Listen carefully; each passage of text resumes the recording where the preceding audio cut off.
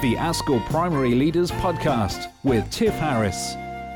Hello and welcome to another Primary Leader podcast. I'm Tiffany Harris and I'm the Primary Specialist here at the Association of School and College Leaders.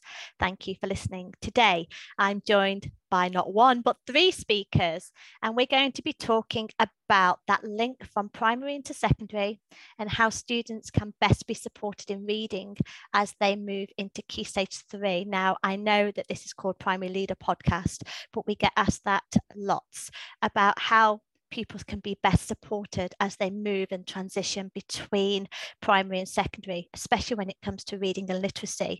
We also have a lot of listeners who are part of multi-academy trusts that have primary and secondary in there. So I'm hoping this will be quite useful for you today.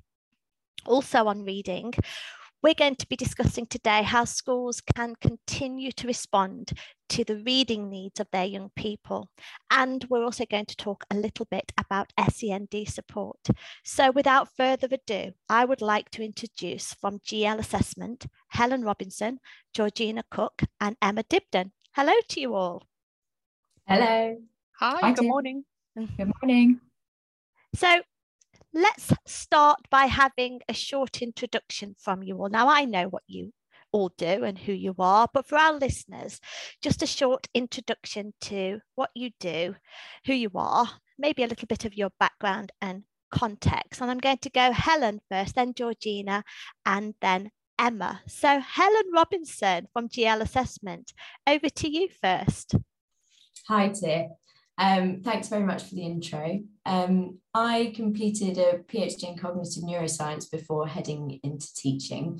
I was a secondary science teacher in the Midlands, trained through Teach First, and then joined GL initially as an education advisor working with schools across the country, mostly supporting with data in some kind of way.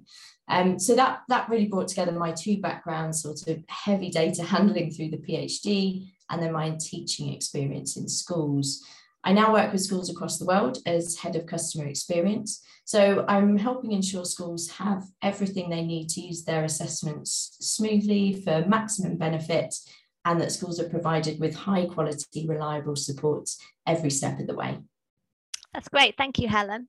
Georgina. Hi, Tiff. Thank you. So my name is Georgina. I have been a teacher for over 20 years before joining GL about 18 months ago. And my background is an English secondary school teacher, but I did work for a trust that was an all-through trust. And the role I held there was leading English and literacy across that trust, so dealing a lot with primary and secondary transition there. And when I joined GL as an education advisor, as Helen said, working with the MAP team and really helping to support trusts and schools to ensure they made the most of their data. Obviously, with my background, a lot of that was about reading and how to support trusts in their literacy and their reading strategies. And I also work with one of our partners, Whole Education, on their Words for All project. And that's really about giving that focused mentoring to schools to support them in making sure that they are confident in their data and they know what kind of support and intervention to put in place to make those kind of maximum benefits to their students. And then more recently, and Emma will say the same as this, Emma and I have been privileged enough to now work with our product team at GL. And we are officially called assessment owners, which is very exciting and very new to us. But what that means is that we are really here to listen to our schools and listen to our teachers about how they're finding assessments like the NGRT, and making sure that they are fit for purpose, that they're providing them with what they need. So I'm really excited to start that new venture, and I'm looking after the NGRT, the progress tests, and the NGST, so the spelling test as well. Thank you, Georgina. And I haven't really spoken to you before, so it's an absolute pleasure to have you, and your experience and knowledge is going to be very, very welcomed in this podcast today. So thank you for all you're doing to support schools and school leaders right now. Emma, over to you. Hi, good morning, Tiff. So as Georgina said, I'm now one of the assessment owners with a responsibility for looking after the CAT4 and the PASS, but joined GL a couple of years ago as an education advisor, and Georgina and Helen have described what that role involves. But before joining GL, I was a SENCO and a head of inclusion, so sort of responsible for the strategic journey of inclusion within the schools, and those sort of areas remain of personal and professional interest. So I'm really privileged to work across the company and have conversations with colleagues and with schools, trusts, etc., on some of our SEND assessments and the way that they can be used to impact those students who need some additional support. So, you know, very excited to be able to sort of work alongside Georgina as we think about reading and what those next steps might be. And I know that's something you said we're going to have a chat about today, so that would be great. And again, Emma, I've not really spoken to you very much before, so thank you for all you're doing. And I really hope that today is going to be very useful for many of our listeners. Okay, then let's have a little chat about things, stuff that you're doing, and information that might be able to help some of our listeners. And I'm going to start with Helen, if I may.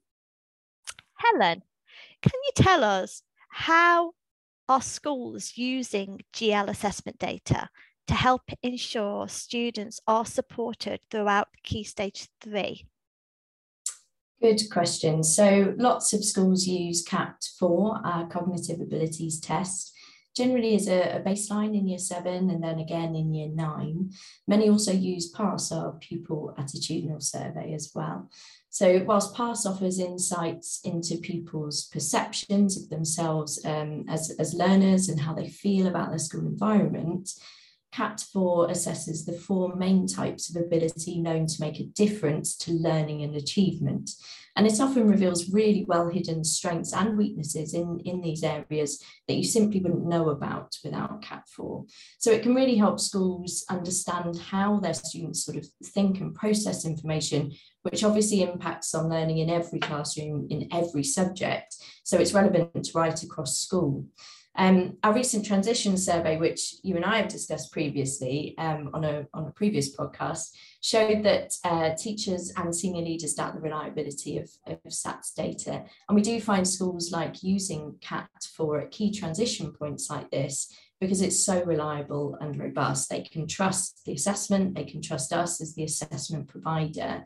It provides so much more than indicators though. So if you are listening to this and you're using CAT4, but currently mainly just looking at either the sort of Key Stage 2 or GCSE indicators, you're missing a huge amount of value, and we'd really love to help you get more from that amazing data. So please do get in touch. That's great, Helen, because we're having a lot of inquiries from our members at the moment about Key Stage 2, and also being asked by our primary leaders about whether or not, to what extent, the value of passing that information on. I mean, we've had a few years without Key Stage 2 data, and I think in that time, school leaders at secondary school have not had that information. Whether or not they thought it was useful or not, they've not had it, and they've had to find other ways. And that's what we were talking about, isn't it? About other ways that are that can plug that gap, but perhaps give a lot more information to those schools that have previously used Key Stage 2 SATS data and have not been really happy with how that has panned out. Exactly. I think for a lot of reasons, many schools tried CAT4 for the first time when they were lacking their Key Stage 2 data during the pandemic. But equally, like I say, actually, it's so much more than that. And if you are only using the indicators, then you are missing a huge amount of value that rich data set could be providing. And I'll obviously share some ways that you can get in touch with us later on. So yeah, as I say, anyone listening who that applies to, please do get in touch. The last thing I'll add on how schools are using GL assessment data to help ensure that pupils are supported through Key Stage 3. One of the best things a school can do with their data is to ensure staff can learn from the insights and consider how that data applies to their classroom. So the new GL data dashboard has really helped schools using more than one assessment, not only join the dots between those data sets, but also ensure that staff right across school can access and engage with the data from the assessments they're using. And we find that quite a key component as well. That was really, really useful. Thank you so much for that, Helen. Georgina, I've got a question for you next, and I want to talk about some of the key trends over the last few years in reading. So let's go from data now and transition, and let's just move seamlessly onto reading. And it's how far schools recognise the importance of reading, and how are schools continuing to understand and respond to the reading needs of their students? Yeah, hi Tiff. So obviously, as I said, my background is in English, and as an English teacher at heart, I'm kind of loath to describe it as a trend, but I definitely, you're right, I have noticed a huge shift in thinking. I think things like the EEF guidance reports, all the way through from early years to secondary, and the most recent DFE Ofsted guidance, now the whole school is reading, if anybody has read that, obviously from, I think that was October last year. Yes, it was, yes. Yeah, so that's definitely allowed some really interesting conversations to happen in terms of the focus on a very kind of looking at a more tailored approach. And that's how the DFE described that now, making sure that schools are aware of baseline data, but they also have a really informed way of providing that tailored approach to students to, in this case, focus on improving reading for young people. And we all get it, don't we? We all understand how fundamental reading is to a young person's life chances. You know, we've always known that. That's nothing new. And we know that when children learn to read fluently and with automaticity, that they can access and understand text independently. And that's the crucial change, I think. When I learned to read, when I was in school all those years ago, you know, we definitely have shifted that pedagogy and that idea from learning through sight words to teaching that alphabetic code phonetically. And the whole reason why we've done that, haven't we, is to ensure that students can learn how to read phonetically so that they are able to access text independently without that adult support or those, you know, key texts with colour codes and things that they needed. And that's been crucial, I think, in terms of teachers understanding as students have moved through early years all the way through to Key Stage 3, that if they don't have that phonetic awareness and that phonetic knowledge, we need to ensure that we provide that to them so that they can have those fundamental basics in terms of their literacy skills. And Georgina, now more than any other time, that link between Key Stage 2 and Key Stage 3 is so important, isn't it? You know, to build on what primary schools have been doing, and then to pick that up now, as you've said, you know, Key Stage 3 and keep that going. It's very important to secondary schools now as well, isn't it? Definitely, because, you know, at secondary, I was secondary trained. No one ever taught me how to teach a child to read. I've got 3 children of my own, and that's been where I've learned that kind of system, I guess. And when I work with colleagues in Key Stage 3, and even, to be honest, in the upper end of Key Stage 2, you know, we understand how to teach the inference of, and the mechanisms, and, you know, how do we look more deeply into a text? How do we make those inferences? But not about those kind of cognitive steps in order to enable students to understand that alphabetic code. Because usually we expect that level of accuracy by the age of 6. And research shows that a really strong correlation between reading accurately at this age and then having success in later life, and also having that well-being. And there's been lots written about that, hasn't there? So reading is really a powerful lever to academic outcomes, but also to well-being. And that's why we are now definitely shifting. And I've seen that in the last few years, into understanding that actually it's our duty to understand that phonetic code and how to support students in that. And that's not just SEND specialists. That is working all of us together so that we understand the needs of our pupils and we can provide them with that support, either through SEND, through interventions, through things going on outside the classroom, but ultimately in the classroom. I think one of the most shocking statistics that I saw, which is actually from 2014, so it's nothing new, but that actually 1 in 4 students sitting in your classroom cannot even read the text that you're presenting to them. So as a upper Key Stage 2, Key Stage 3 teacher, when we are giving them texts that probably have reading ages of 14, how many of our students actually are sitting there looking like they're fine, but they're not even understanding what the teacher is. They can't read the text, never mind understand what the teacher's asking them to do with it. So thank you for that, Georgina. I just want to know a little bit now about NGRT. You have mentioned it before, you've mentioned it outside this meeting. I've got to put my hand up here now and say that for a long time I knew about NGRT and used it, never really understood what those initial stood for. And what I would like to know now is, how is it being used in schools, what those initials stand for, and how it can benefit school leaders in 2023 and beyond? Okay, yeah, so the NGRT, or our new group reading test, then is there to help schools to understand and more crucially to respond to the reading needs of their students. Because if we want to ensure that every child is reading at that expected age or above, we need to be much sharper, don't we, in how we go about it. Absolutely.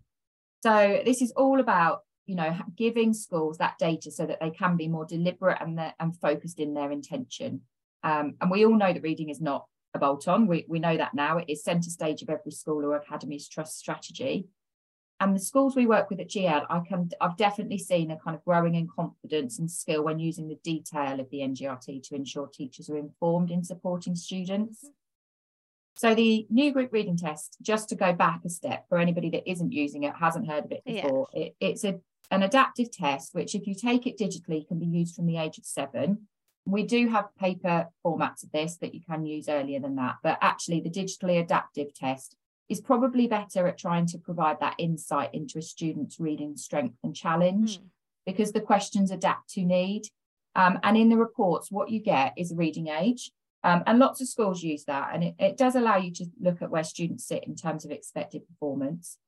But although it's a useful marker, it's not probably that useful if you want to look at progress. Okay. Because reading ages are actually measured at fixed intervals, or they're not measured at fixed intervals, sorry. So the difference between the reading ability of a child between 6 and 7, for example, at primary is much larger than when you're looking at the difference in ability between a child that's, say, 13 or 14. Okay. So if you want to measure progress and you want to more effectively track performance, then what we advocate you use is our standard age score, or in the reports as we refer to it is our SAS score. And what that does is it measures a student's performance against a standardised sample. And with the NGRT, that's over 500,000 pupils.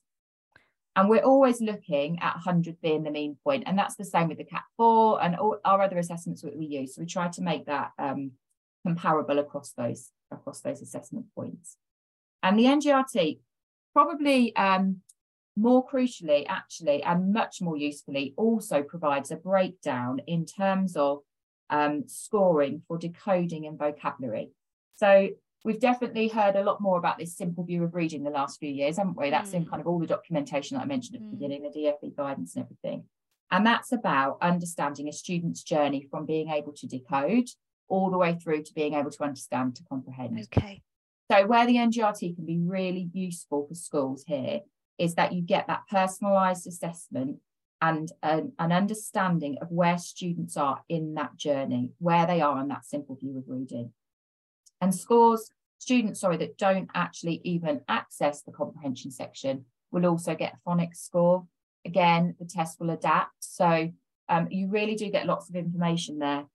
And going back to the question where we talk about how we've seen schools respond. Yes. I guess the best ways that I've seen schools respond to the NGRT assessment more recently is when the leaders in school use that nuanced data between decoding and comprehension to really understand students' need. And then they use that data to really simplify the support routes available so that it's clear for all staff, everybody that's teaching. So that's getting into the classroom. And where reading attainment and SEND leads work together, that's where we see it being the most powerful, that they triangulate that data from assessments like the NGRT, from CAT4, from PASS, and the more specialised SEND assessments, which Emma will talk about in a moment, to really map out that support so that they're working together in their expert knowledge and fields to provide children in their care the very best possible routes for learning. And obviously being in a school, they're understanding the context, they understand their children, and they can use that really in terms of what we refer to as our whole pupil view, where we're using the assessment, what we know about a child, to provide them with that level of support. And I guess this is the focus for all leaders in schools, isn't it? Both primary and secondary at the moment, is how can they really tackle all of that information and really help all teachers to understand the needs of their students so that they know how to support that need so that students can move forward and make progress. And that's, I guess, why it's hugely vital that something like the NGRT is used to baseline and track reading needs of students so that school leaders can be armed with that knowledge so that they can support their staff to understand what they can do about it, what they can do next. And the ability, I guess, to have such a sharp laser focus, which is where we started with why the NGRT is great, has really, you know, we've kind of seen some really good examples, and there's lots of case studies, and there'll be more to come in on our website that you can have a look at how schools are using this to make really huge steps actually in school performance in terms of their reading. Georgina, that's really, really thorough and very, very detailed. And I'm really very grateful for that information because it's so important. I will give some information later on and at the end of this podcast, and it will also be on the written information for this podcast about where you can find more information. Georgina has tried to explain everything in a few minutes, but there's so much on the website, and we'll put the links for that so you can dip in, have a read, and find out more later on. Georgina. Yeah, and you're right, there is so much, isn't there? There always is so much in reading, but you know, that's what we are here for at GL, and there's lots of people there to support you in that journey. So if you are starting out with NGRT for the first time, and you know, you do need some support, then do reach out to us, because that is what we're here for. Thank you, Georgina, and that is really helpful, and that is what GL do. I remember using GL many years ago when I was in the school, and they've never changed that. so do check it out, check out the website. Emma, question for you, if you don't mind, please. And we're going to have a bit of an SEND focus now, and I want to know about how standardized SEND assessments are used and what is the priority in the spring term. It's an interesting question. I think I might take one step back though, if that's all right, Tiff, in the first instance, because actually in terms of sort of identification of SEND, we would always encourage our colleagues to be looking at what we'd refer to as a core data set, because that's where you're going to get those early flags of potential difficulties. So things like the CAT4 that Helen has mentioned, you know, as a former SENCO, that was invaluable for looking at sort of specific strengths and weaknesses across those reasoning sets, and really starting to unpack why that might be. Could that be a potential difficulty there? Similarly, Georgina's touched on the NGRT, you know, the sentence completion and passage comprehension, that comparison of decoding and comprehension skills. Again, could that indicate a difficulty? And perhaps most importantly, for some of those really vulnerable SEND students, the PASS that gives you a sense of how they're feeling about their learning and their engagement with school and the relationships that they have. So we would probably expect, perhaps last term, that colleagues had started to really investigate, and we like to use that term, triangulate, sort of making a comparison, corroborating that data to look at potential hypotheses of difficulties, if you like, to try and prove or disprove. But, and most importantly, and I know Helen and Georgina will probably roll their eyes at me when I say this, it needs to be context driven, you know, and I always sort of use the term of context is king from a SEND perspective. So obviously our assessments are designed to support teacher judgments, but also moreover the conversations with them students who can self-advocate for the difficulties they're having, engaging with parents. So capturing a sense of that data should be one piece of a wider conversation, as a wider puzzle, and any sort of I am coming back round to your point here, for any sort of SEND specific screeners that are happening should really be guided by all of those components. So that sort of school or core data assessment set, that contextual information, and also that sort of presentation of needs. So probably in term one, you know, we've captured that data, we've established and developed and maintained some really strong relationships, both with parents, possibly with students. If we're thinking about those primary students transitioning into secondary, maybe we've begun to have those conversations with colleagues into our feeder schools and so on and so forth.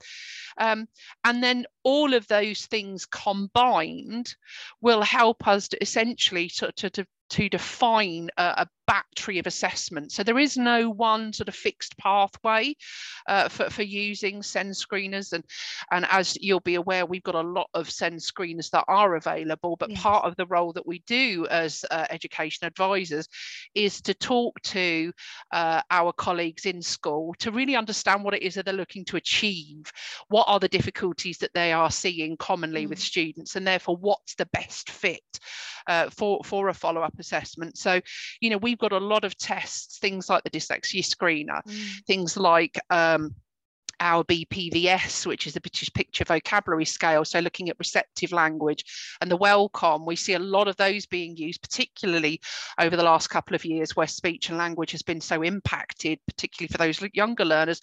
But even into secondary, we've got colleagues and case study examples of where those assessments are being used in those earlier years in secondary. So at that stage then, you know, when you start to use those assessments, you can really unpack the strengths and challenges for each individual student and address those accordingly and meet those needs through those evidence-based interventions.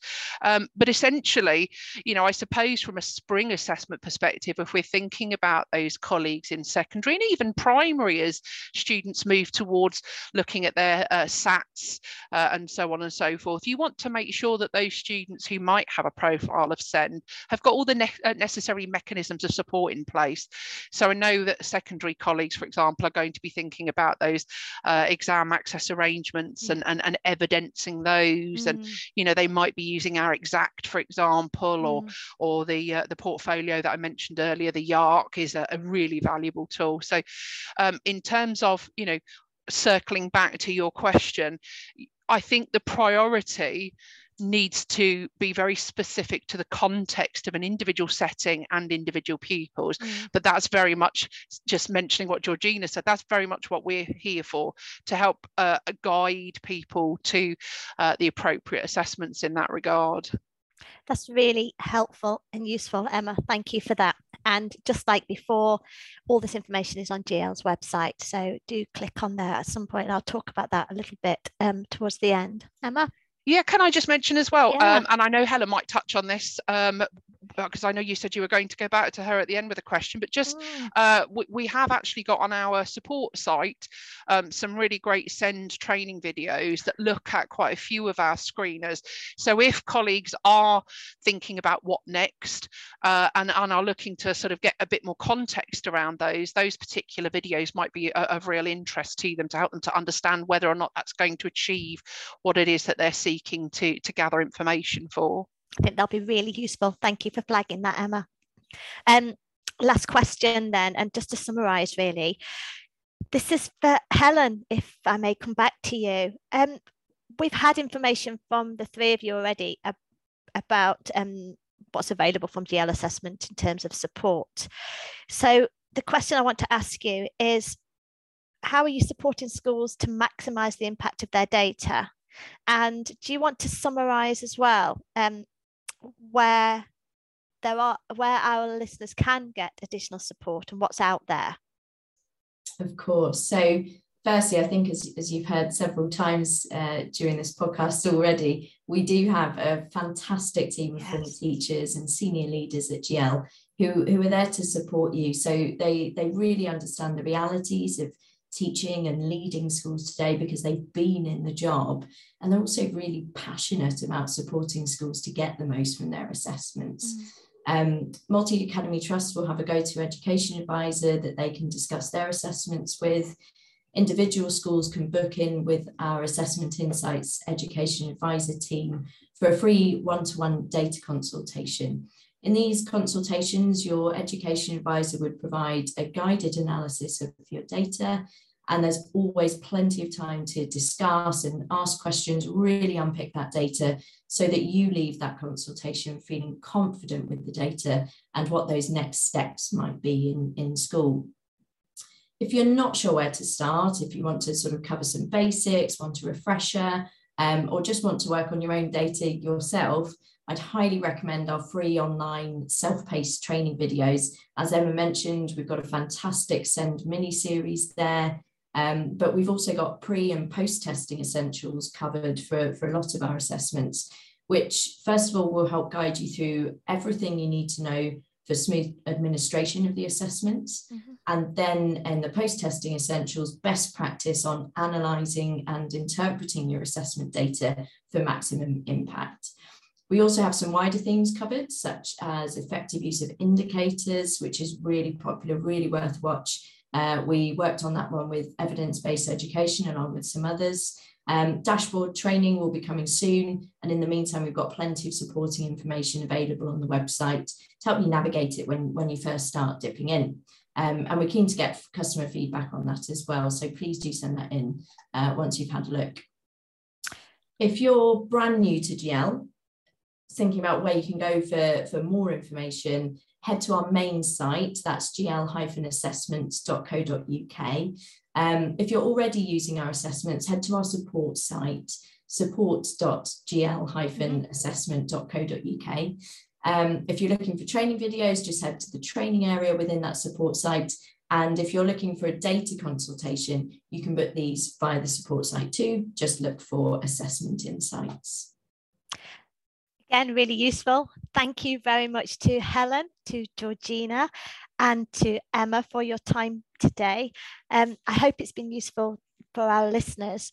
There's lots more in the pipeline from GL in 2023. And I know this because I chat to them regularly, including a blog that will be on our school website in the next few weeks that looks at some of the issues and concerns coming from primary and secondary school leaders when it comes to maximising progress with their pupils, students and young people, and what GL are doing to support those school leaders in the future. And that's with me, Tiff Harris, as well. So have a look at that. Check out their website, even if you just Google GL and find out what they do. They're so lovely and they're so helpful, and they've got so much on there that's complementary before you've even joined GL. So I hope it's been useful for you today.